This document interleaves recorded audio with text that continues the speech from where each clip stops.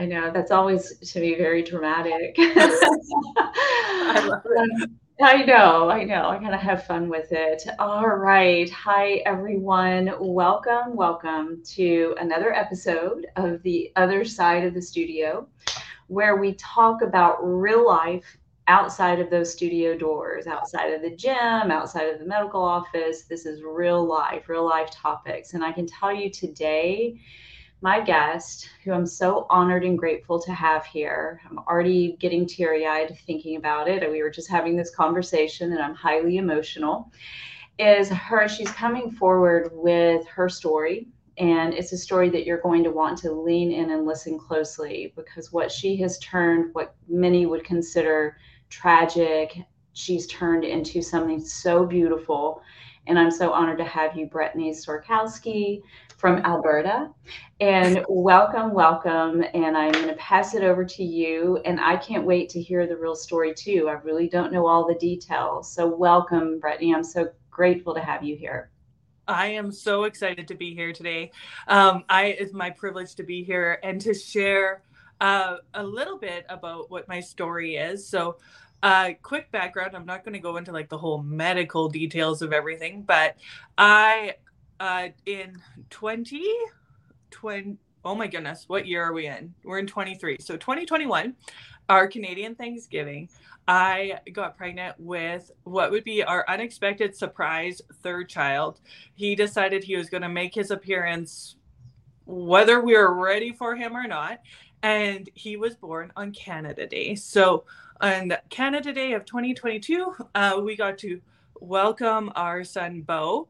And Beau was born perfectly healthy. So I had a super normal pregnancy. Everything was normal, except being labeled geriatric, which just irked me. I was like, I'm 35. I'm not that old. And so when Beau was born, he was given a clean bill of health. We get ready to go home from the hospital, and the nurse is like, there's something just not quite right. I want to keep him for observation. So we're like, okay, we'll just spend the night. Like, it was of no big concern. Now, that was at about 10 o'clock at night. By 2 o'clock in the morning, Beau was on full life support being transported to, let's say it's the Stollery Children's Hospital. You guys may not know what the Stollery Children's Hospital is, but it's a mega children's hospital. So we were in an ambulance on our way to the Stollery Children's Hospital. Once we got to the hospital, they thought he had a respiratory issue. So they started to check out his lungs. They sent him for a CT scan. And then it was 7 o'clock in the morning. And in these rooms, they have like glass walls. So like the nurses are outside, you're inside. We're all like in the full garb. Like it's like Grand Central Station, thanks to COVID. And the neurosurgeon standing outside of the room. And I go, oh crap. This neurosurgeon is the same neurosurgeon that operated on our 6-year-old when he was 12 weeks old. So my brain goes, I know you. I don't want to know you again. So he walks in the room and he goes, can you take down your masks? And we pull down our masks and he's like, oh my goodness, I can't believe it's you guys. And I was like, I can't believe it's us either. What's going on? So he takes us outside the room and tells us and shows us the scans of Beau's head. And we discovered that he had almost 2.5 cups of blood in his brain. So sometime between being born and that 2 o'clock, something happened. We have no idea what happened. It is chalked up to medical mystery, but he had 2.5 cups on his spinal cord and on the brainstem. And so he told us that Beau had 2% chance of survival. Pray. Nothing much else we can do for the first 24 hours. Beau survived the first 24 hours. And he's like, okay, you guys have warrior children because our Gage, our 6-year-old, he only had a 50% chance of survival in his neurosurgery. And then Beau comes in with a 2% chance of survival and he survives. So I'm like, okay, we make them tough. they can survive. And so Bo survived his first 24 hours. He went in for his first emergency neurosurgery. Inside of that surgery, they removed a piece of the blood clot to the best of their ability. And then they inserted something called a reservoir so they could manage the pressure inside of Bo's brain. So Bo came out of that surgery, was on life support for the first 7 days of his life, and then defied all odds and got off breathing machines, started breastfeeding, like enough that the NICU was like, what, I don't understand what happened. Like, this child should not be here. So we were discharged when Bo was 2 weeks old, and we got to go home. We were home for a week, and Bo started leaking CSF fluid. And so I'm like, this is not good. So we go into the doctor. The doctor's like, oh, this real problem. I'm like, yeah, real problem. Like, this is not supposed to be happening. So we go into the hospital. They admit us again. Bo has his second neurosurgery where they install a shunt, and he gets an official diagnosis of hydrocephalus.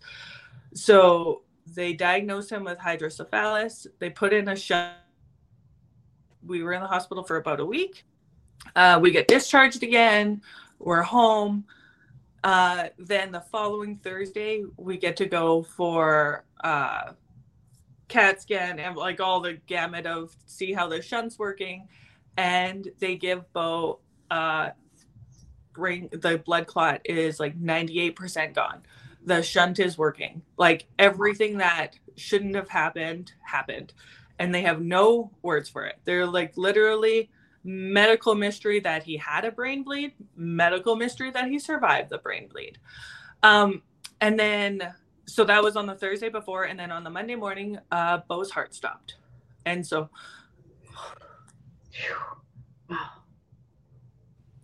So my husband revived him, and he lived 48 hours. So on Monday morning, his heart stopped for no reason. And on Tuesday night, we said goodbye. And it was the most peaceful experience I've ever had in my entire life. And it was such a gift from Bo. Because in that moment, we had all of our children together. We were able to be with him. It was God-filled, love-filled, peace-filled, just absolutely one of the most beautiful experiences of my life.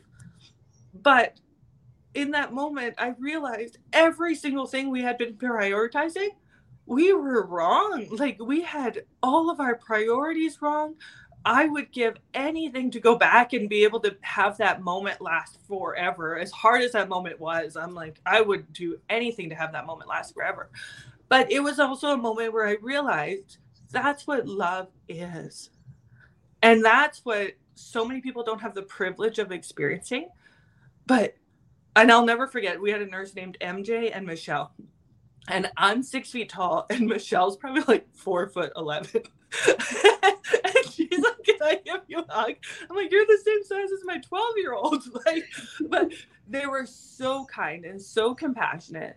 And that moment really was the moment where, like, my life will never be the same from that moment forward.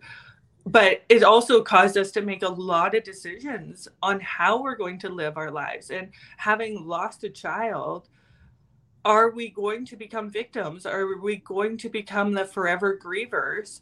Or are we going to take this, like, to me, a baby's life is joy. Like, he committed no sin. He had nothing that didn't welcome him into a beautiful space. And so I look at it going, like, he was a baby, and his life's not going to represent the sadness. He was a warrior. He survived more than most people survive in their whole lives in his 5 weeks.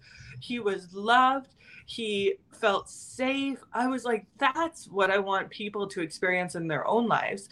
And so my husband and I made a commitment that Bo's life is not going to be one of sadness and more permanent mourning, but it's going to be one that reminds people that it's joy. Mm-hmm. And I love my little guy Gage. He just said, he's like, Bo's light was too bright for his body. Aww. And I feel like he just summed it up so perfectly. And then I look at it going like, even the fact we named him Bo, so this is a side, but I was probably 38 weeks pregnant, and I'm in the shower, and you know when you're 38 weeks pregnant, like you're like everything's work. Huge download, and I hear like clear as day, my name is Bo. And I was like, oh, Daddy's not going to like that one. We were going in a way different direction.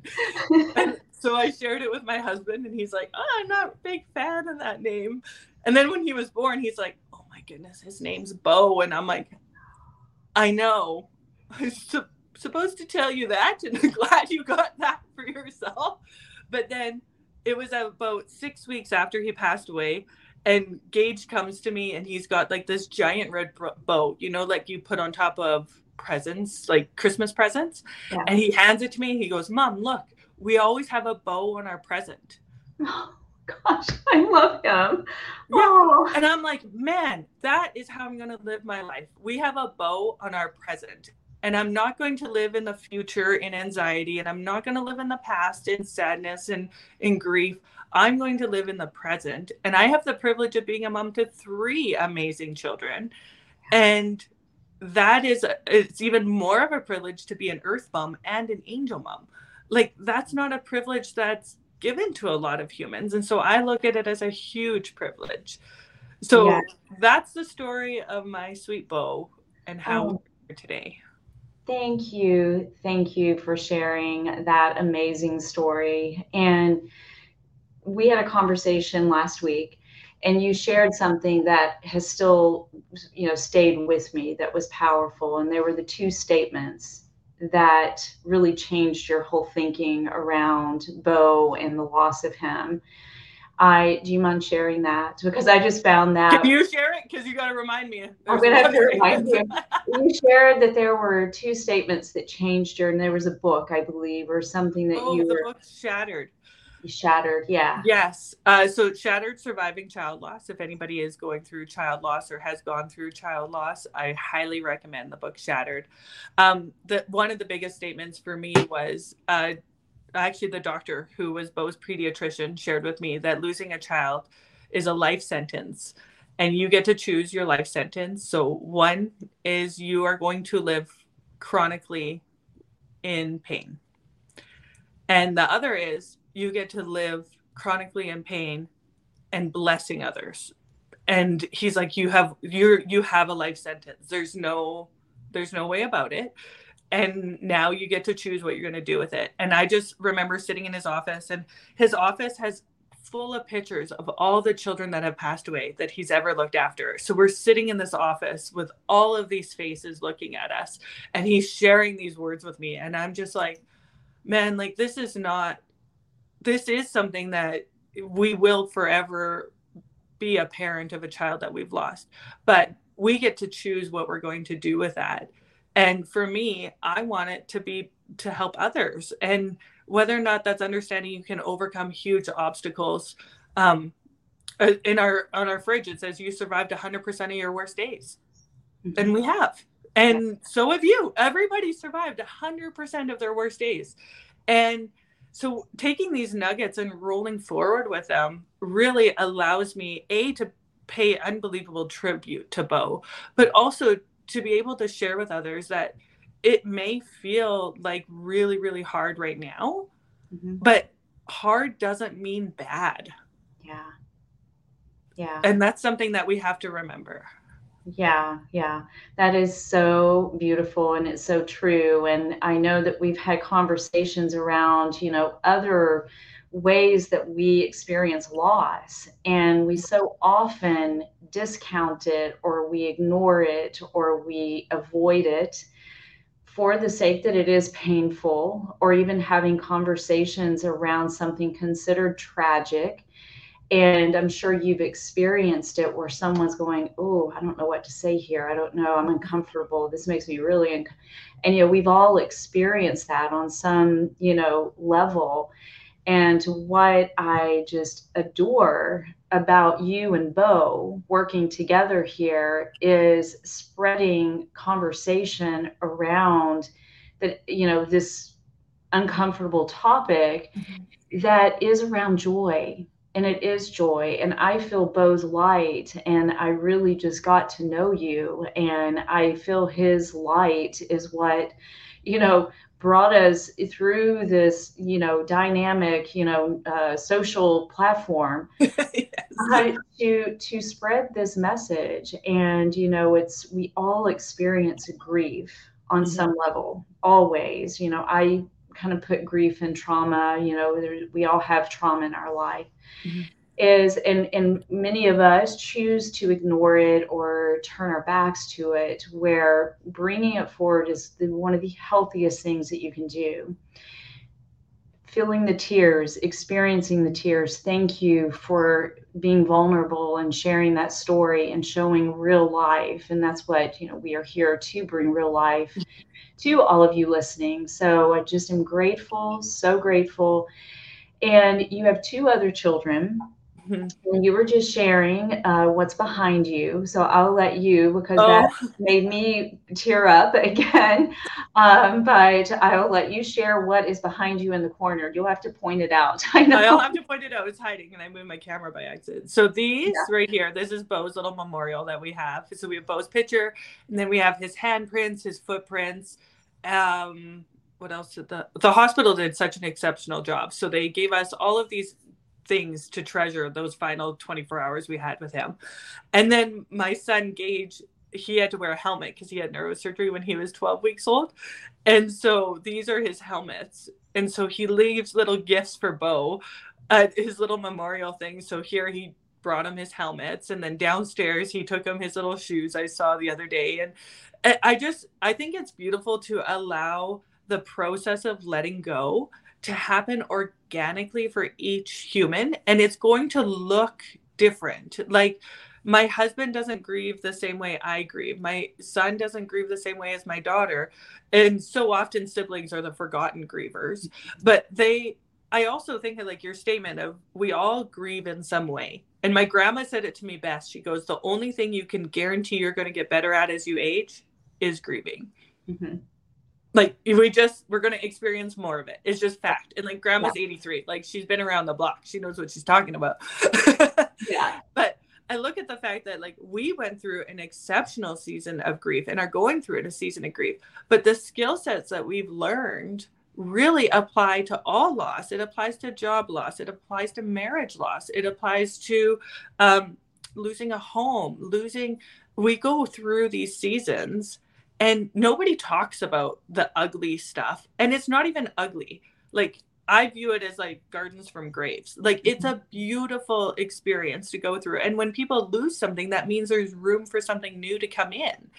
And that isn't a negative. And that's something like for us, I would give anything to have a baby here. But I also am not going to sit here and dwell that I don't have a baby here. I'm going to take his message and carry it forward. And that's something like you can do that with all of your areas of your life.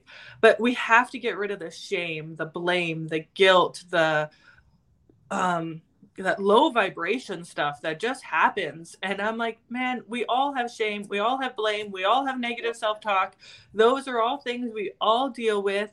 So if we can just start opening these conversations, and if Bo's story helps somebody realize like you survive 100% of your worst days, that is an amazing gift to give somebody today. Absolutely, absolutely it is. And experiencing the tears and experiencing the process, honor the process, open up to it, versus being, even those topics that maybe you think, oh, I lost my job, or I'm transitioning into, or empty nesters. That's another Mhm. loss that I have experienced and have heard so many. Is like, but grieve over it, experience that, and give it the time it needs, versus saying, well, put on your big girl pants and just suck it up. Yeah. Yeah. Suppressing it is only going to make it worse, as in anything. So coming forward and having conversations about it, and being open, and being vulnerable, as we know in almost anything, helps us process through any difficult situation. And that, in my view, is just the key to unlocking your overall health and well-being, your happiness, whatever your desire is from this physical body, it's going to happen, as you just said. And I was thinking about this earlier, how we vibrate, and it's vibrating from within versus trying to seek something from the outside of us. It's like that will never work. We see that all the time. And even in this grieving process, if we're constantly latching onto or attaching to the next, book or the next whatever, it really starts with that vibration within. And I truly feel Bo's vibration in you.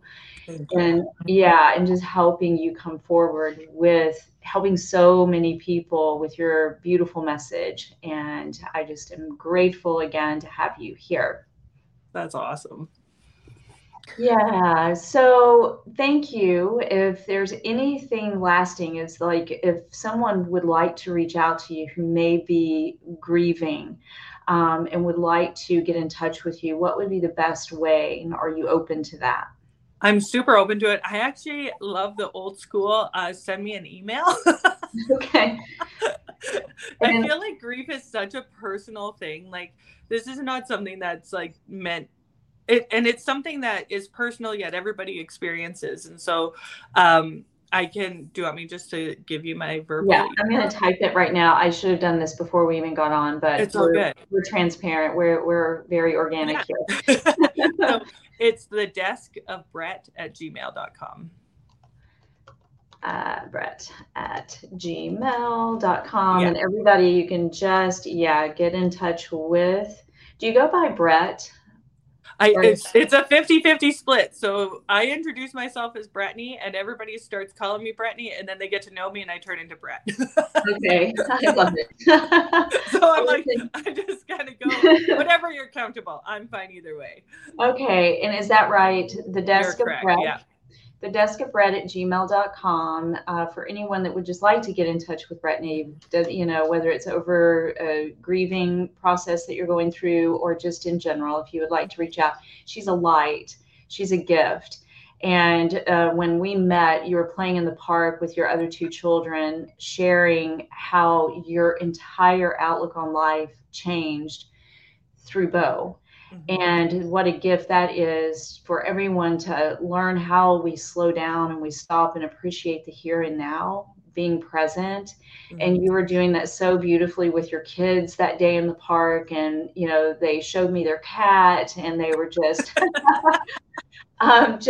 experiencing life, and that is real life. So thank you for sharing your story. Thank you, Bo, for bringing your gift to us Mm-hmm. and through your mom. And we're just so grateful. That's when I get teary eyed. I'm like, because it is such a light and gift that we all can use. We all Mm-hmm. can use it. So And the world needs it. Like, the world's hurting right now. Like, that's one thing I look at, like, through COVID and what we've all been through in the last 3 years. Yeah. Everybody has been affected, no matter how you want to cut the cookie. And so just that little bit of light, that 1%, that extra in your world today is a privilege to be able to share with you.